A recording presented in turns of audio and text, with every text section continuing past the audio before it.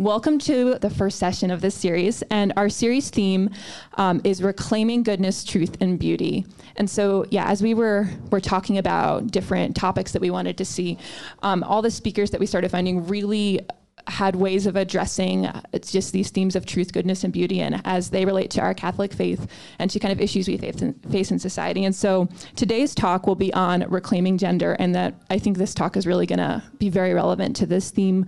And so our presenter is Dr. John Rice. He's a pediatrician who's been in practice for more than 30 years, which is so cool. And he currently is at South Bend Clinic. He's a Notre Dame grad. He received his bachelor's there, and then he went to complete his medical degree in residency at Indiana University School of Medicine.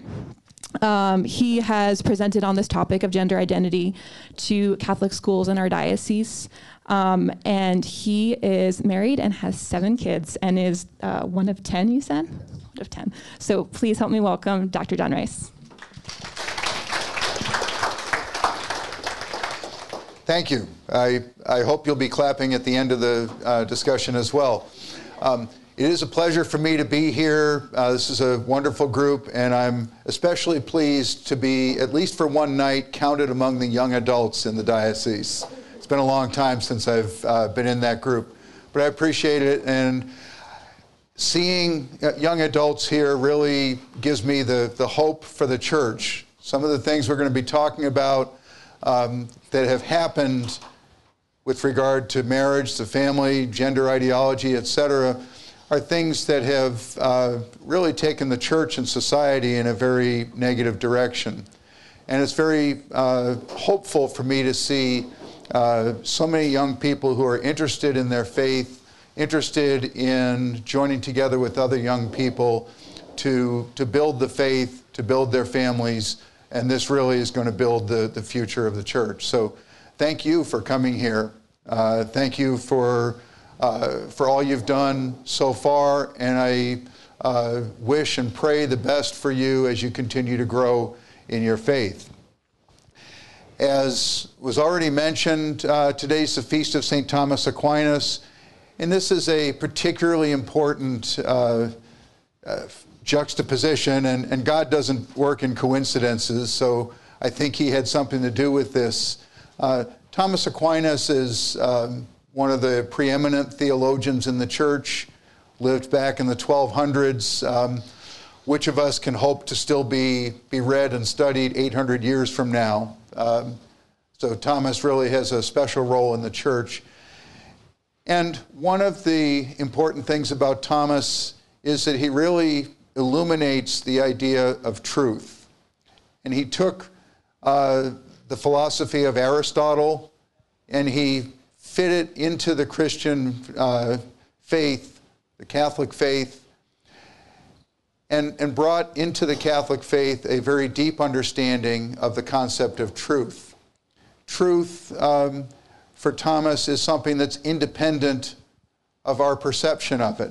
And that's important for what we're going to be talking about tonight, because that's really the whole controversy in the gender identity issue is which is preeminent, the perception of gender or the fact of how we're created.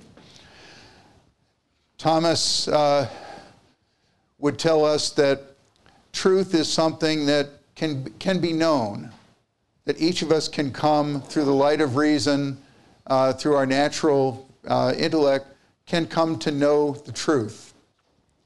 Sin in our human state has darkened that intellect and left us groping sometimes for what is the truth. And some of the situations that people find themselves in are because they have an imperfect understanding of the truth. Thomas also would tell us that revelation and the magisterium are sure guides to the truth because God and his church cannot err. The church doesn't pronounce specifically on matters of science, but the church does have a very important voice when we talk about where science intersects with the human person. And it's up to the church And we'll see later on how the church has responded and articulated some of these very important principles about who we are as human beings. And once you understand who we are, that determines what we can do and what the limits of what we can do are. So the church isn't trying to put limits on science because the church is trying to control science. The church is simply saying it is the church's purview, it's the church's responsibility to guide us in matters of the human person and our relationship to God. So it is very proper and necessary that we speak about this tonight and speak in medical and theological and sociological terms because these are all particular dimensions of the human person, but it is important that we bring all those together because truth, after all, as Thomas again would tell us, is one. There's not scientific truth that would contradict medical truth, that would contradict political or sociological truth. All truth in the end is one. And in fact, all truth is not even a thing or an idea, it's a person who 2,000 years ago said, I am the truth. So as we do this, as we study this topic, as we study everything relating to our faith, we have to be confident that we know the truth and we have access to the truth about ourselves and about how we're created. And we can't be shy about that because our society needs this. Our society desperately needs the vision that the church has for who we are and how we ought to act. So tonight I'm going to talk about some definitions, what we mean when we talk about being transgender, or when we have gender identity, or some of those other terms that you've probably heard and you probably have some understanding of, but I want to make sure we're all talking about the same thing. So we'll talk about those. We'll talk about what it means to transition, to change gender, and some of the medical aspects of what's involved in that, because it's a pretty complicated process that people are willing to go through. I want to make a couple of preliminary remarks.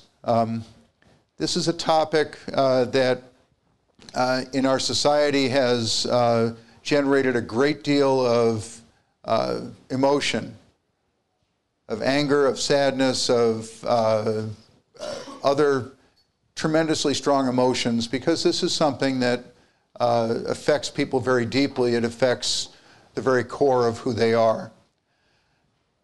It's very important that we realize that when we speak about these concepts, I'm speaking about the ideas and not the persons who hold them. So I may speak about the idea of being transgender as not compatible with the faith.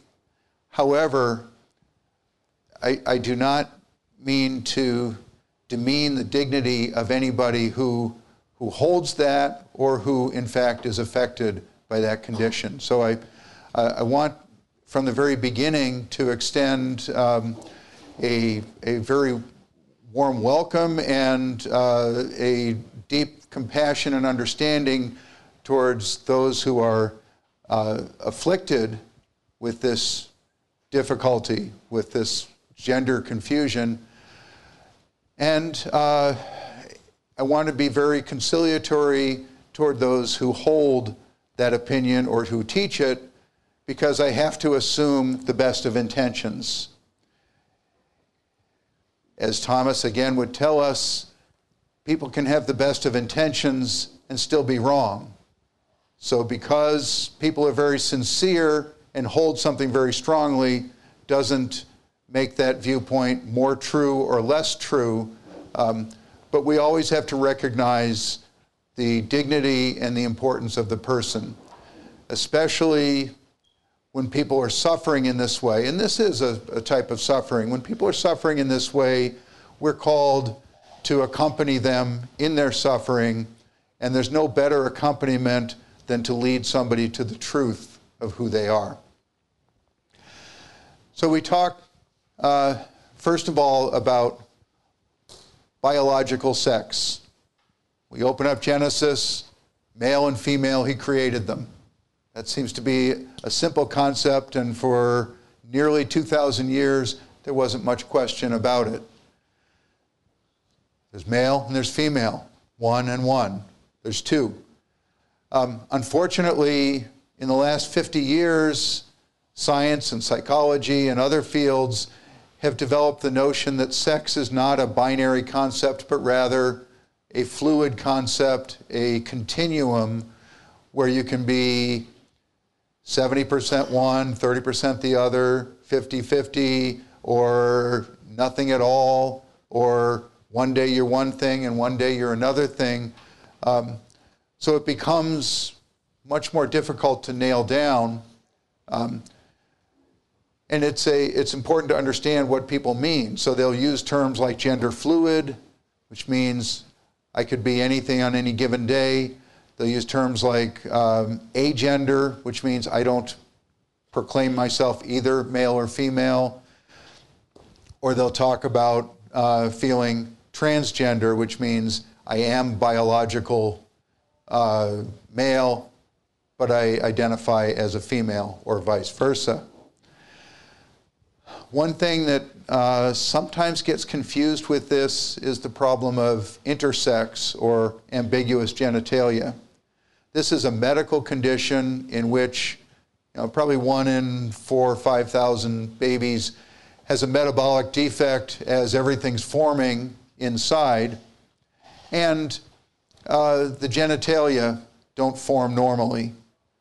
So when you look at the baby as the baby's born, you can't look and say immediately, this is obviously a boy, this is obviously a girl. In that case of ambiguity, more medical investigations need to be made, and the decision needs to be made about how to repair what has gone wrong in nature. That's not what we're talking about here. Those are certainly cases that we can talk about, and there have been some interesting kind of natural experiments where people have been genetically one sex but raised the other. But in the cases we're talking about of gender identity issues, the physical appearance is unambiguous. These people are absolutely, clearly male or clearly female in their outward appearance. So there's nothing ambiguous about them. And in fact, they feel that they're trapped in the wrong body, but very definitely a male body or a female body. The other thing that we're not going to be directly addressing here is the issue of sexual attraction. So sometimes, because the acronym is LGBTQ, I don't know what else is added there, but because that acronym compresses all of those so-called sexual minorities, people often conflate being homosexual with transgenderism. Being homosexual or having same-sex attraction is a condition of sexual attraction, but the person who is a male who's attracted sexually to other males knows he's a male and knows that this other person is a male and is attracted precisely for that reason, rather than being unsure of your own identity. Now, there is a higher incidence within the population of people who have gender identity, also of sexual identity disorders. So very often those can occur together, but they're two separate disorders. They're not the same thing. So again, that's not our topic tonight. And as I mentioned, both of these groups of people, I want to make clear that it's important not to reduce somebody to their sexual preference or their sexual identity or to any other single aspect of them. To say somebody is a homosexual or is transgender reduces everything about that person to that one aspect.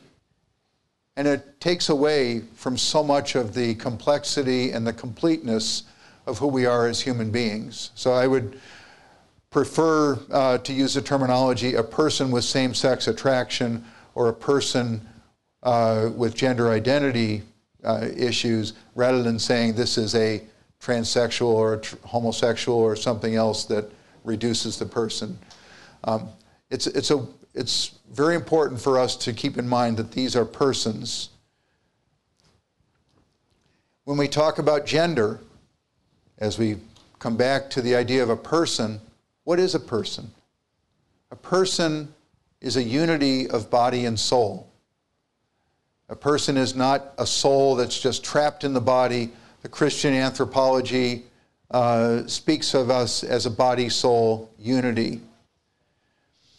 The movement to separate the two, to allow us to speak of one gender trapped in the wrong body, really reduces the person to his non-physical attributes and says that the body is just a shell in which that person is trapped.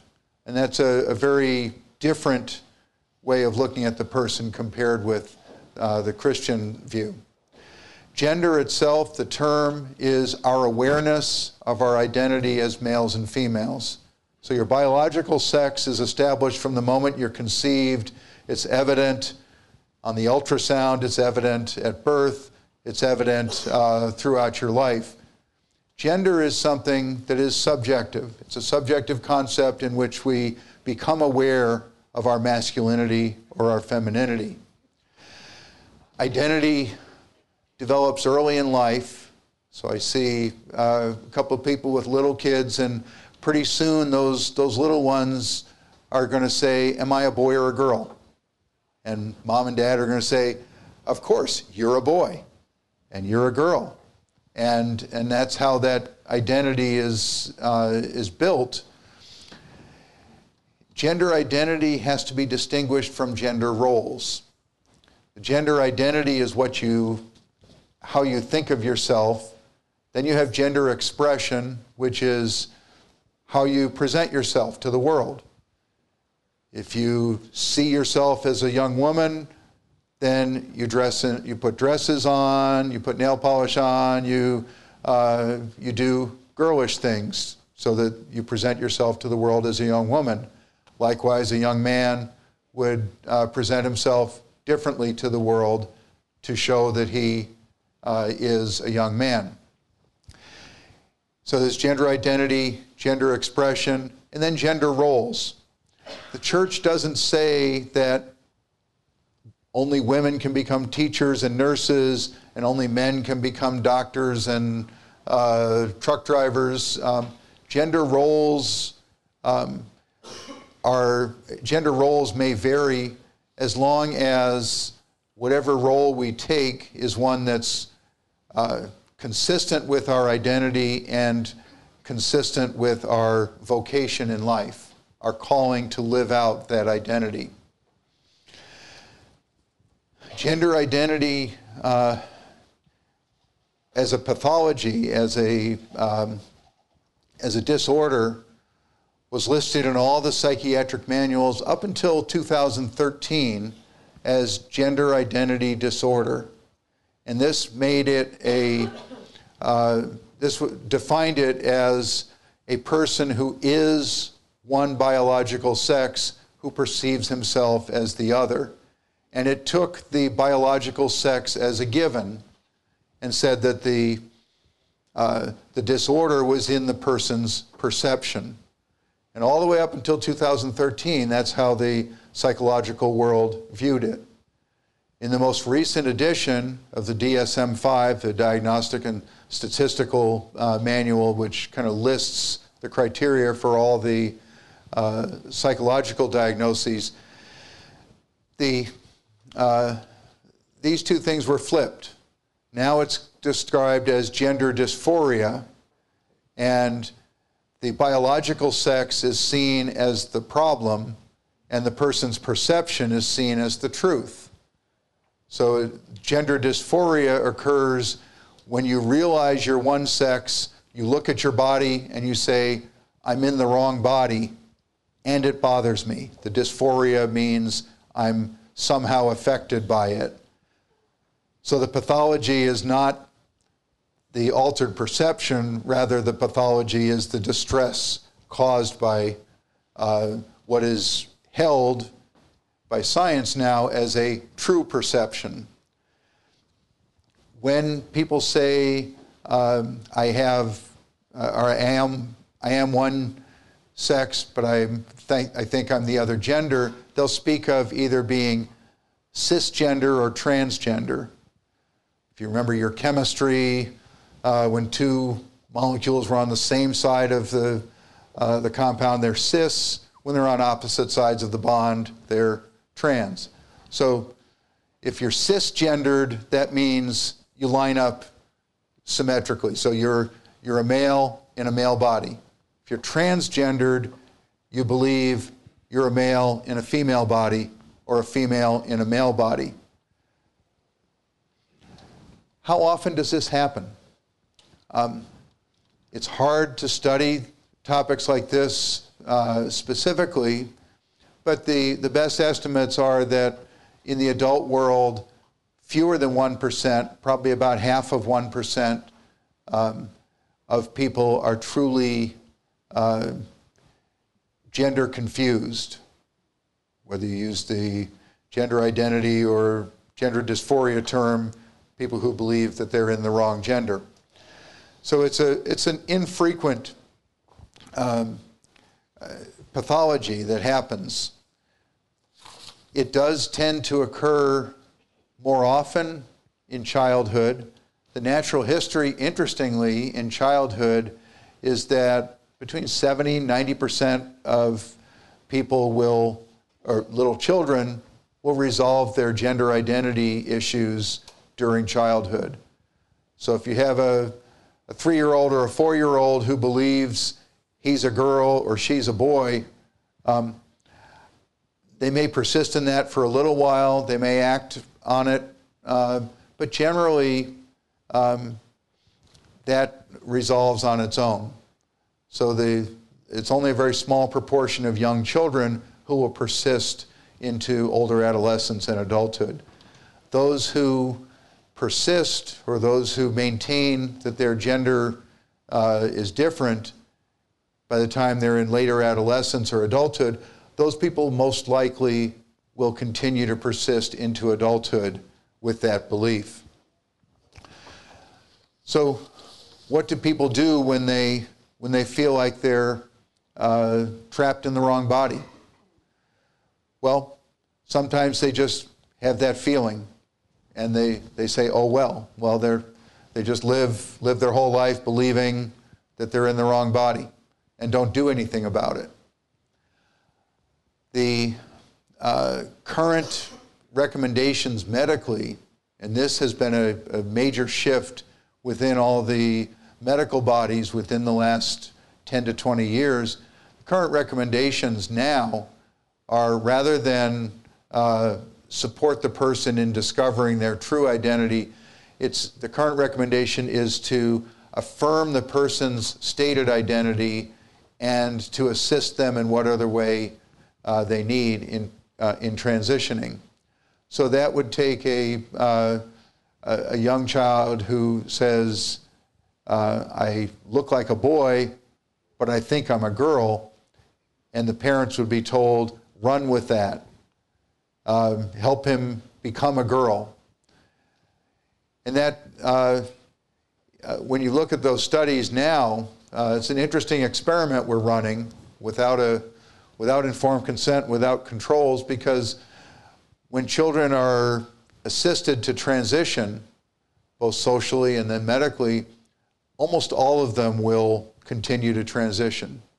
So you take this group of people that had a very high rate of resolution, and by encouraging them in their thoughts about their gender difference, they end up going down that road of transitioning. And some of the steps of transitioning are difficult or impossible to reverse.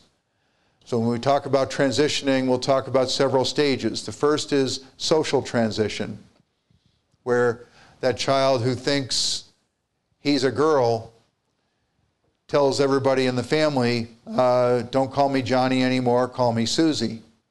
I want to wear a dress, and then begins to do the same thing on the outside. I want to go to school wearing a girl's uniform and not the boy's uniform. I want to play on the girls' basketball team, not the boys' basketball team. I want people to refer to me as her instead of him. And all of this is contained in that phrase, social transitioning. And this is what has led to a lot of social upheaval when we talk about bathroom laws. Can this child who is anatomically and in every other way male, but believes himself to be a female, can he dress in the girls' locker room? Can he shower in the girls' locker room? The legal system would say, yes, he has that right, but the parents of all the other girls in there would say, that's a problem. We'll talk a little bit more about the social implications later. But social transitioning, while it seems like it's a completely reversible step, because next summer Johnny could come back to school and say, I'm Johnny again. I'm all better. That was just a stage.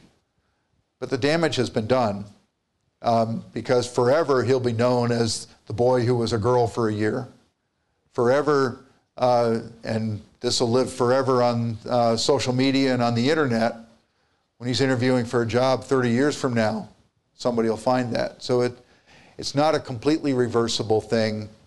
It also takes him away from some of the normal developmental jobs he should have done.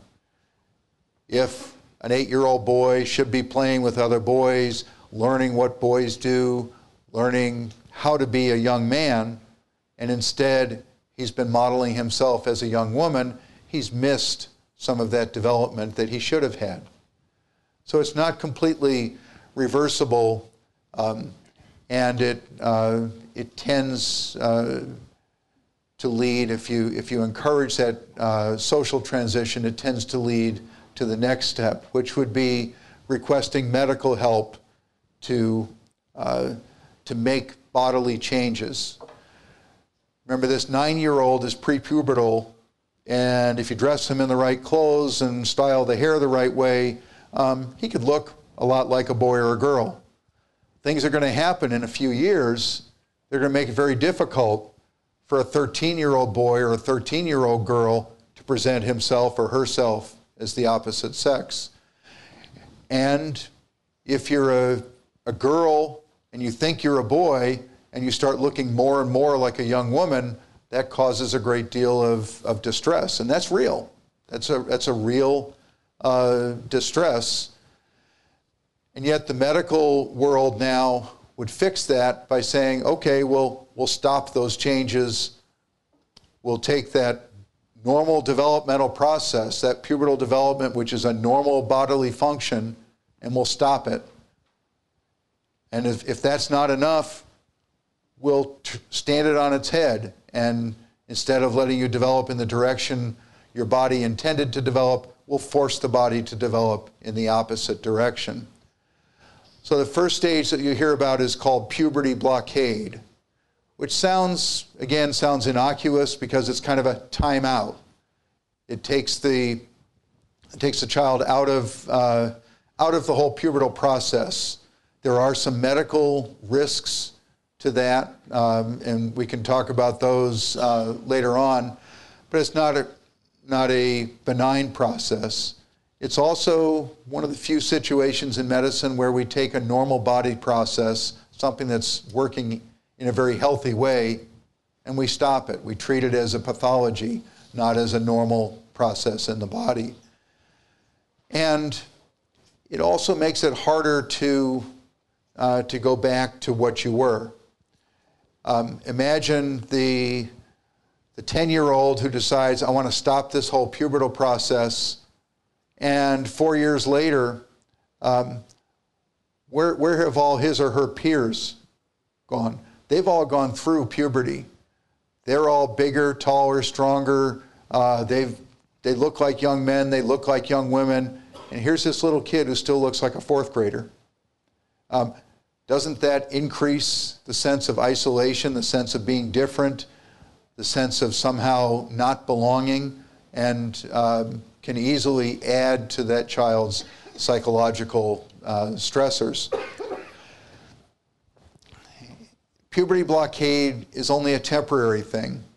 There are some questions about whether stopping that process also stops some of the normal psychological development, some of the brain development, and again, we can go into the scientific aspects at some other point, but it's only a temporary thing, because at some point you have to decide, are you going to stop the blocking hormones and let normal puberty take place, in which case you take on the appearance that nature intended you to have, or do you affirm the gender transition? That is, do you start giving this person what they would call cross-gender hormones or gender-affirming hormones? And usually this is started by about 16 years of age, by the time you would have finished puberty. Sometimes it's been proposed now to start it earlier, to start giving these cross-sex hormones at a younger age. And that would mean for a genetic male to give him high doses of estrogen to basically stimulate all the female development and make him look like a female. Likewise, a genetic female would be given high doses of testosterone. They may also continue the blocking hormones so that the normal testosterone production in the male is suppressed, the normal estrogen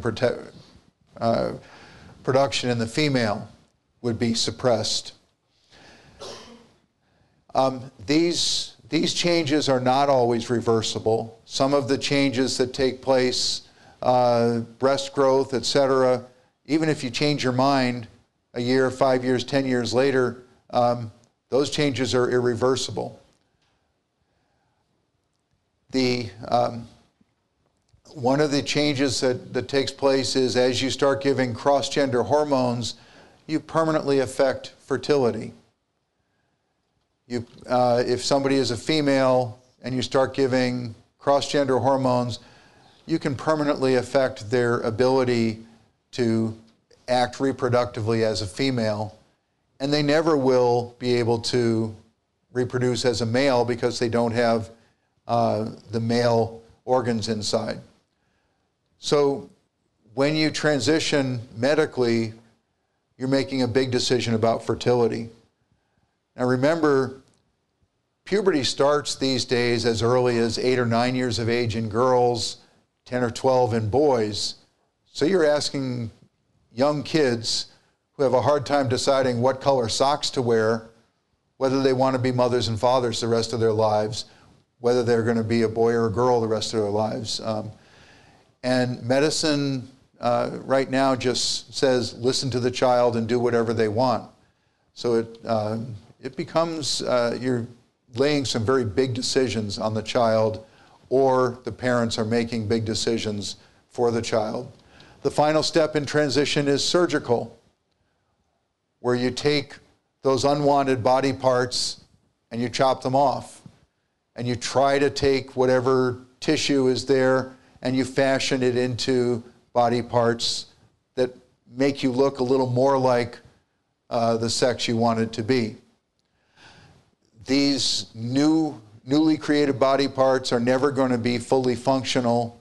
They certainly don't make you in every other way the male or female that you want to be, but they may make you look somewhat like what you wanted to be.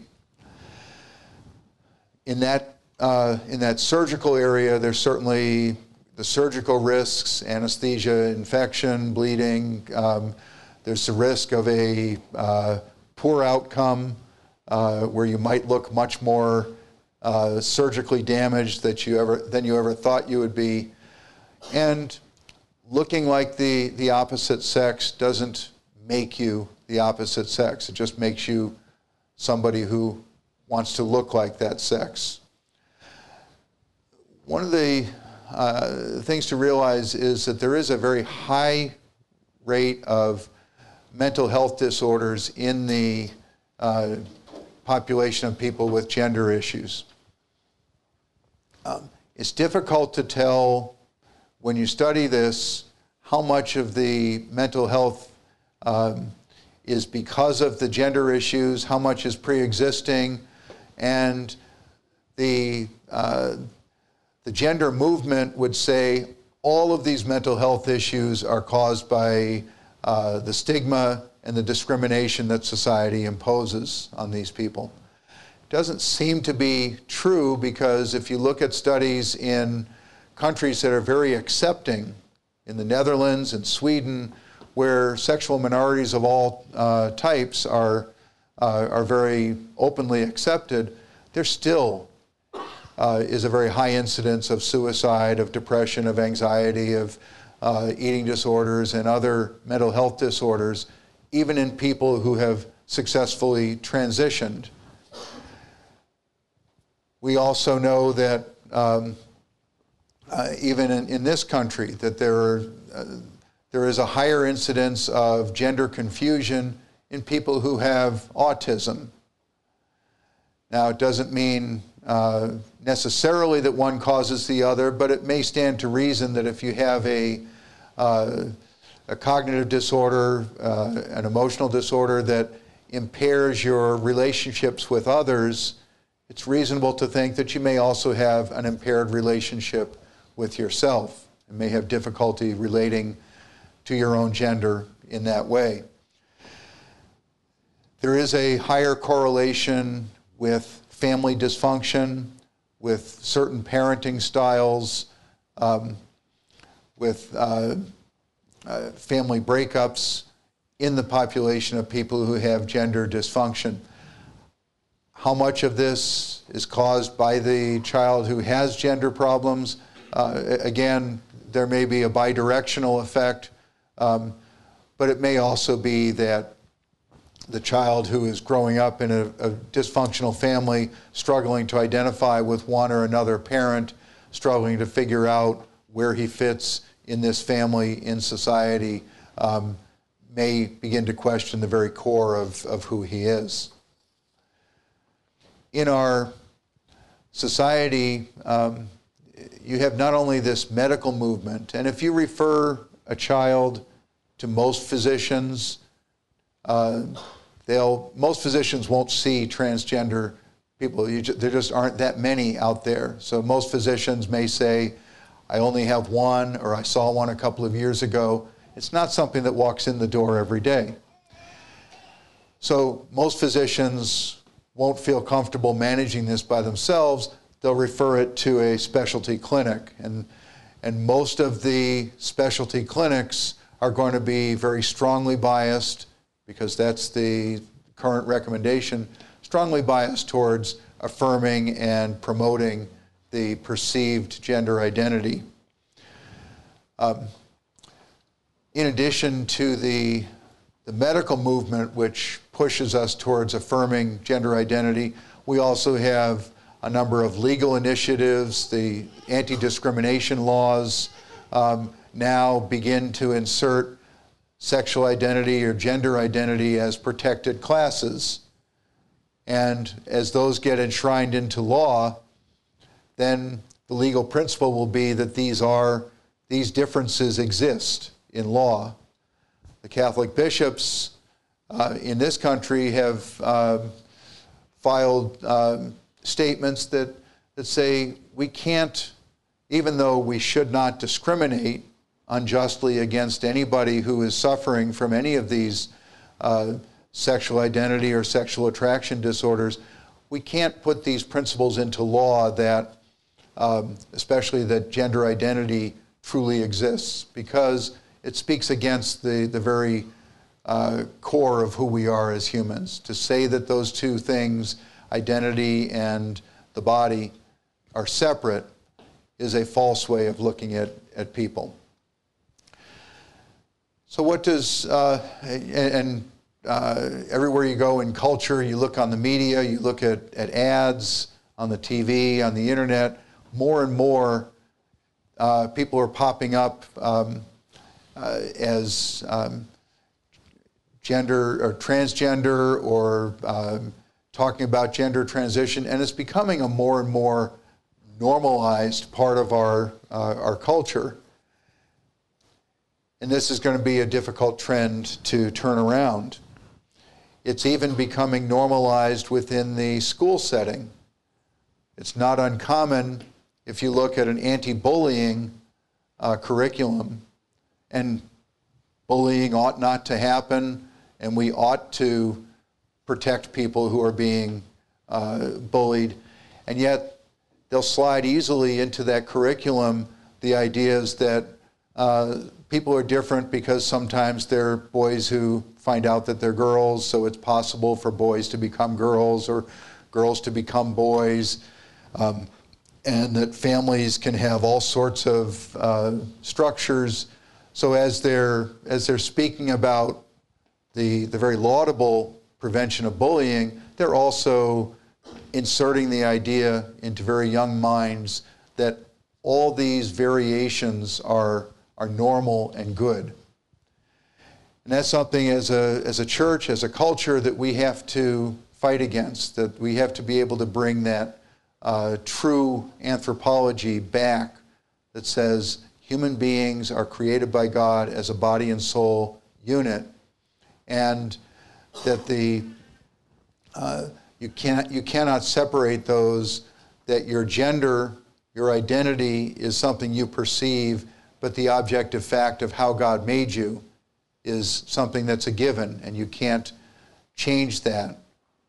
Even no matter what your perception is, you cannot change the fact of how God created you. And that God created you that way, not on a whim, not by accident, but with a purpose. And that's something a lot of young people these days no longer feel like they have a purpose. They no longer feel like their identity is rooted in anything. And if you even take away the fact that they were created as a male and a female and they're destined to fulfill God's plan as a male or female, if you take that away too, that leaves them almost completely unmoored. So the church speaks of God as the creator, male and female, he created them.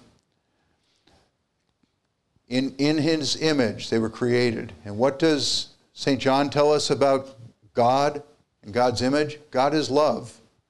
So by creating us as male and female, as John Paul would speak about in the Theology of the Body, God was expressing the fact that we're made to image him in love, and that the bodily image of a male and female coming together in that life-giving embrace is truly the image of the Trinity, and truly a way that we most perfectly image God.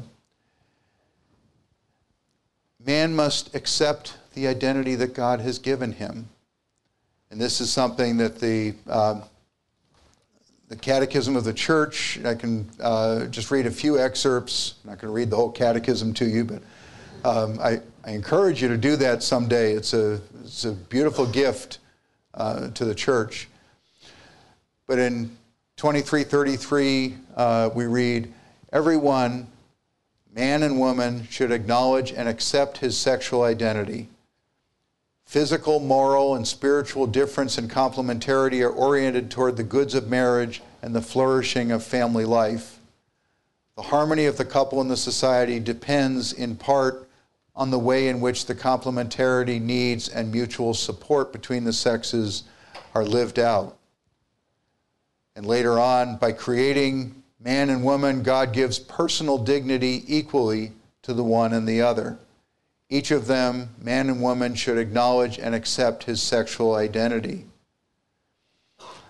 And the human body shares in the dignity of the image of God. It is a human body precisely because it is animated by a spiritual soul, and it is the whole human person that is intended to become, in the body of Christ, a temple of the Spirit. And I could go on in that vein, but that's the church is very clear that body and soul occur together, and they are given us together for a reason. And there's a plan that we have to perceive and to live with, but we cannot alter that plan. Pope Francis speaks in Laudato Si of ecology, and a lot of it was the natural ecology, but he talked about human ecology. And he talked about the relationship between man and nature. And he says that the acceptance of our bodies as God's gift is vital for welcoming and accepting the entire world as a gift from the Father and our common home. Whereas thinking that we enjoy absolute power over our own bodies turns, often subtly, into thinking that we enjoy absolute power over creation. So we come down to really the basic question, who is God?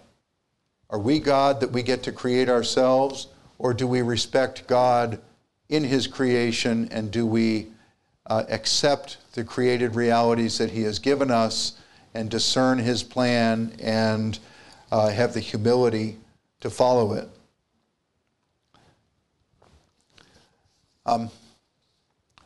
So where do we go from here? As a society, some of these changes didn't occur in a vacuum. Transgenderism didn't just drop out of the sky suddenly in 2010 and suddenly become a thing without the groundwork being prepared many years before. And this is something that is important for us to realize, because if we fight just this battle, we're going to lose, because we're surrendering so much of the principle.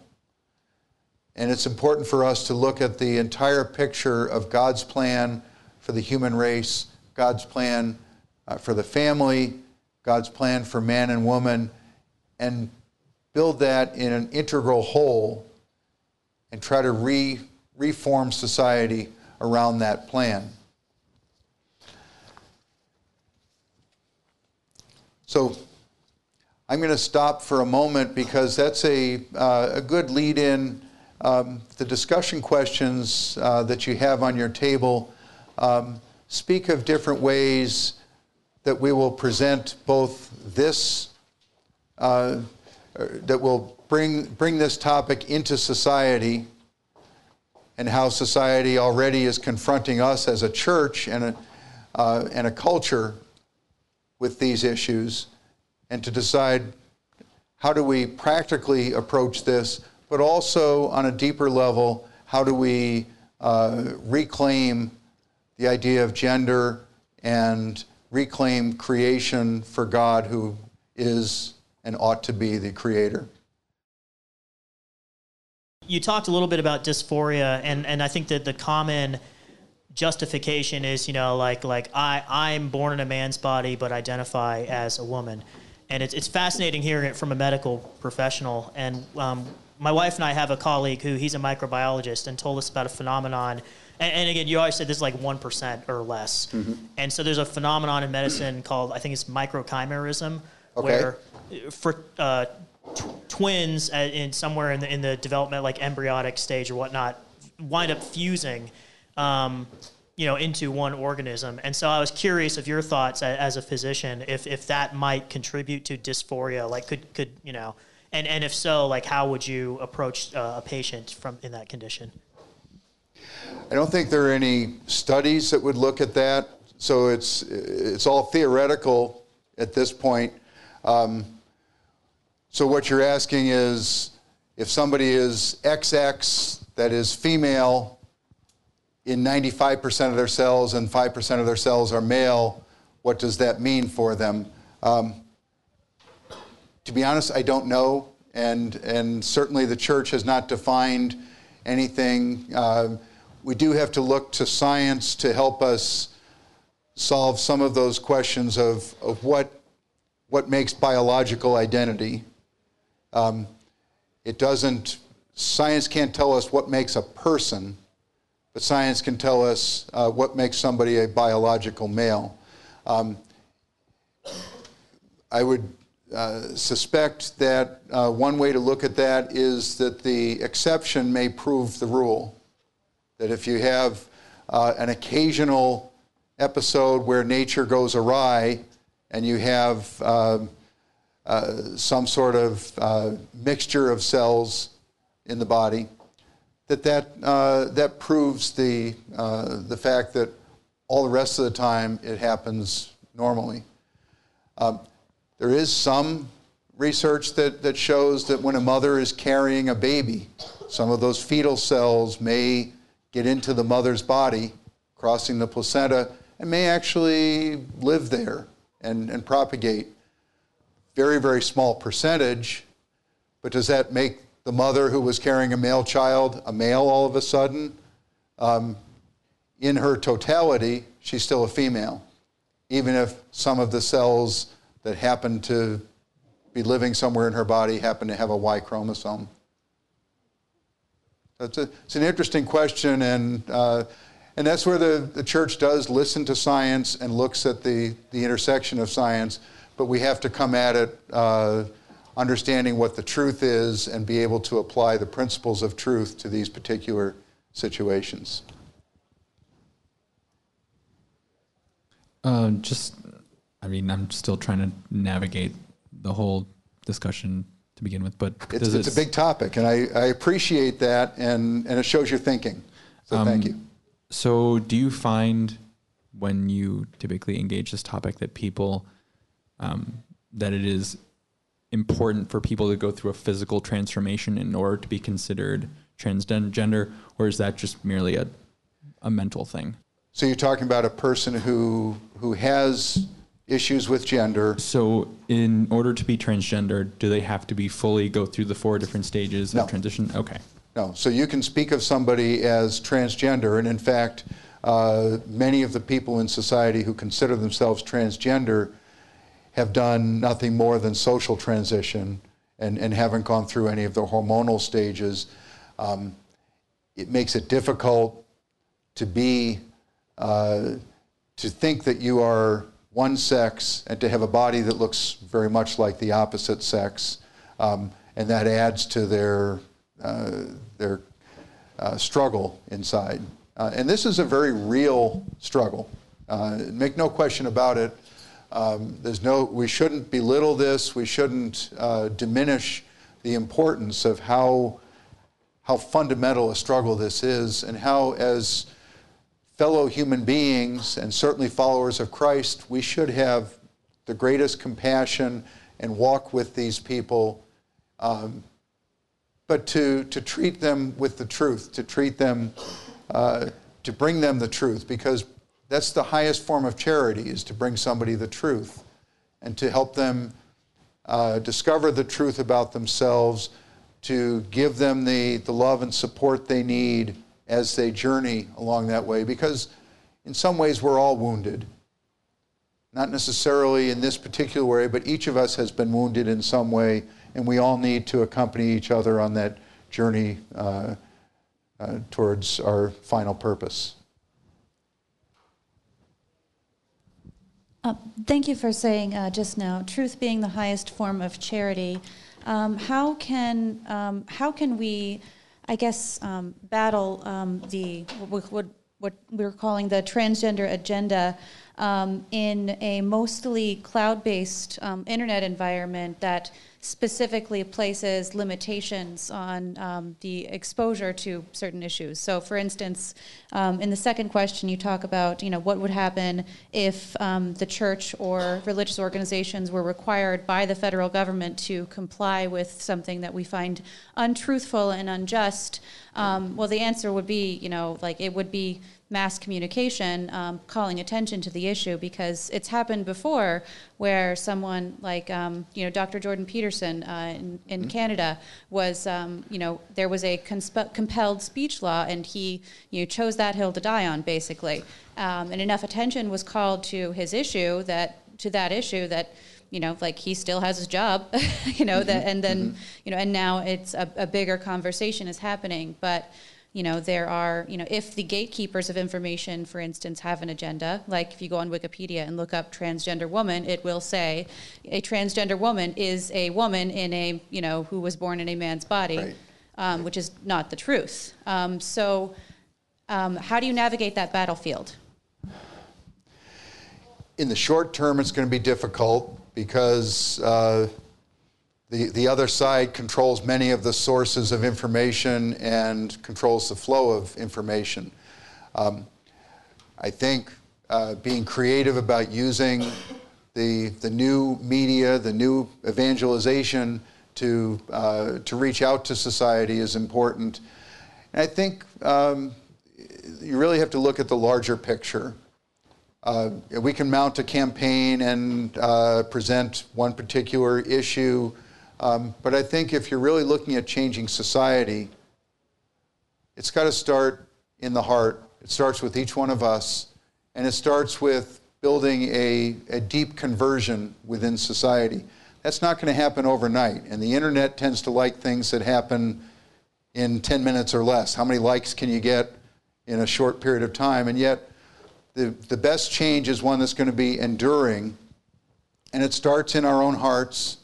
It starts with our acknowledgement of God as creator. And if we acknowledge God as creator, one of the questions I ask really should make you think, if God truly is the creator of everything, and if God truly has a plan for everything he created, then every time I choose something other than God's plan, I'm choosing against my own happiness. And I'm choosing against the happiness of those around me. So it's something that should stop and make us pause in the bigger issue. And then you have to say, how in my everyday life, how in my dealings with the world, how do I show people that God is my creator and I really truly believe it and I'm going to live that way? The church kind of dropped the ball 50 years ago or more, when some of these movements were just beginning. Long before people even knew what a transgender was, they used to call them transsexual. And there were some very rare cases where people transitioned publicly back in the 50s and the 60s. But we failed when it came to other family issues, because all of these family issues fit together. All these issues about why are we created? God created us to be in his image, and his image is love. He created us male and female because that image of love is most perfectly expressed in the marital embrace, in the family that leads to, and when that self-giving love permeates all of society. We gave that up. In the 1960s, when contraception was introduced, the church divided, and a large portion of Catholics, and even still as many Catholics as others in the population, still believe in and use contraceptives, which means they're accepting a false view of marriage, a false view of sexuality. And when we gave that up, when we separated procreation from sex, when we separated it and said that sex and marriage don't always have anything to do with each other, we gave up we gave that unifying principle up. And then we ended up with the abuse scandal in the church, which is not, it's not finished yet. It has damaged the church's credibility as the controversy over contraception did. Now the abuse scandal has weakened the church's appearance as a teacher, as a moral leader. And yet these are precisely the areas where we need to take the lead and to be able to to say this is the truth to our society. So I think the short-term answer is yes, you're all much better at the media and the internet than I ever will be. So there are people in here who will come up with solutions to disseminate the truth. But the truth isn't just something that shows up on a screen. The truth is something that has to be lived. The truth is a person who has to be discovered and related to, because the truth is Christ. So in the end, we have to, whatever we do with the media, whatever we do in the legal realm and other realms, in the end, everything should be leading us toward Christ, because Christ is the answer. Christ is the unifying principle for all of this. Hi, Dr. Rice. So with this definition being changed in 2013, in your experience, how is the medical community reacting? Are they kind of going with like the social trend, or are yes, with very few exceptions, the medical community has sold out to the idea that gender perception is the primary aspect, and bodily appearance is an accident of nature. So, yes, the medical profession, there are really very few people within the medical profession who still hold, or at least still publicly teach the church's view of the body-soul unity of the human person. Do they have any studies or proof to back up their stance that transitioning would be the best treatment for this, or? Most of the studies are short-term. Yes, there are studies that say if a 12-year-old transitions when he's 14, he's less likely to be suicidal. Yes, in the short term, if you give kids what they want, or give adults what they want, they feel better. We all can see how that happens. We don't have the studies that go out 10, 20 years as these people continue to navigate through life. We do know that there are people who are what they call detransitioning, who are realizing after 10 or 20 years in a surgically mutilated body, living the opposite sex, that they realize they made a mistake.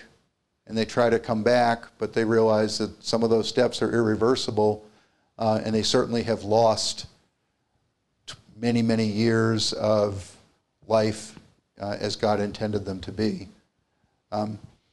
We'll know more in the next 10 or 20 years as some of this becomes much more apparent. We've got a much larger group of people who are transitioning now, so that group of people who figure out it's not what they thought it was going to be will be much larger, unfortunately, because these are people who are already suffering and will probably continue to suffer for many years.